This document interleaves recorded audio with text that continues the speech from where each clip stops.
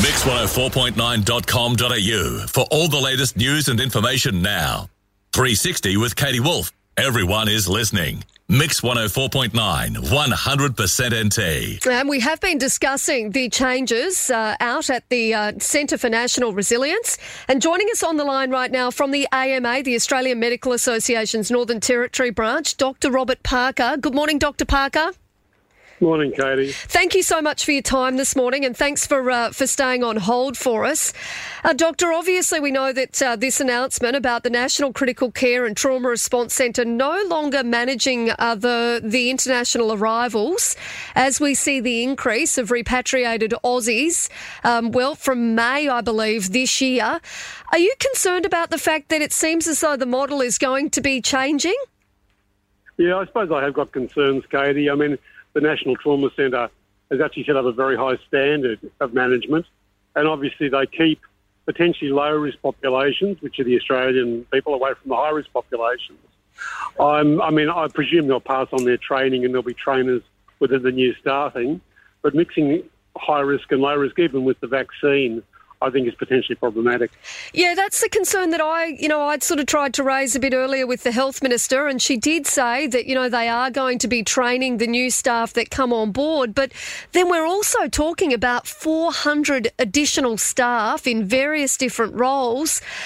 It's going to be, a lot of training to begin with, but it's also going to be quite difficult, I would suspect, to recruit that volume of staff. Well, that's correct. The problem, like the NT government recruitment processes are incredibly cumbersome. I mean, we've currently got 19 vacancies of mental health nurses. And the problem is, if you go through award processes and recruitment, quite often by the time you've gone through all the regulation recruitment issues, the staff have gone somewhere else and it's tired of waiting to be given the go-ahead. So there's that process. And then you potentially, if you can't recruit people through award processes, then you've actually got to do it through locum processes where you're being paid a very high hourly rate. And that may actually attract a number of staff away from the regular health system because they're getting a better deal at with the quarantine centre. Are we setting ourselves up to fail here, Dr. Parker? Well, again, we've got a very limited number of local staff, and there are already significant shortages in health services around Australia, particularly nursing. So having this view that we're going to be able to attract a whole bunch of people, potentially 400 or 500 staff, to the quarantine facility, I think is quite heroic, or optimistic is probably the best word to describe it. Yeah, I agree with you. And I know that, I'd said to the Minister, realistically, if we're trying to attract staff here now for the Centre for National Resilience, but we're changing the way in which it's being run, my understanding from health professionals that I've spoken to is that it's really very attractive to work for the National Critical Care and Trauma Response Centre because you're able to gain skills that maybe you wouldn't gain, working in a hospital somewhere else. And I just wonder whether it's, whether we're sort of, by changing that management, not only is it going to see potentially an increased risk, but it's also going to make it a bit harder to recruit people here because really, what makes that centre much different from working at a Medi hotel? Exactly. I can't really see that, apart from the money. Unless there's a really significant attraction benefit, in terms of wages, accommodation, whatever, so people can earn a whole bunch of money really quickly. I can't really see what the attraction is. Dr. Parker, do you think that this could potentially also have an impact on our hospitals, given the fact that, the Minister has said that there may be some staff who choose to do a stint at the Centre for National Resilience that are, full-time based at the Royal Darwin Hospital, for example? Could it have an impact more broadly on, on our other facilities? Well, I think so, potentially. As I said, we've got, in mental health at the moment, we've got 19 unfilled mental health nursing positions. So we've already significantly understaffed in that area.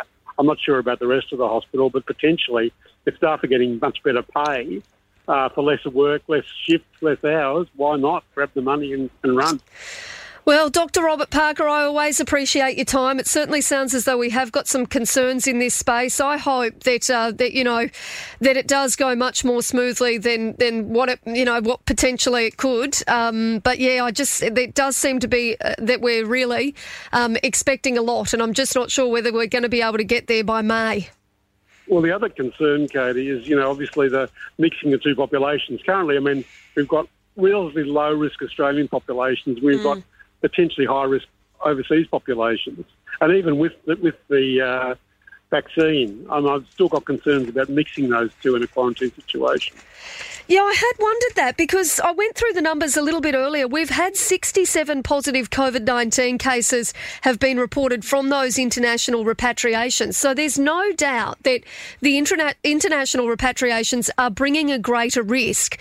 And like you said then, I guess I just worry that with the changing of the way in which it's all being managed, that it's going to put the territory more broadly at a greater risk. That'd be my concern too, Katie. Well, Dr. Robert Parker, it's always good to speak to you. Thanks so much for your time. My pleasure. Thank you. That's the AMA President for here in the Northern Territory, Dr. Robert Parker.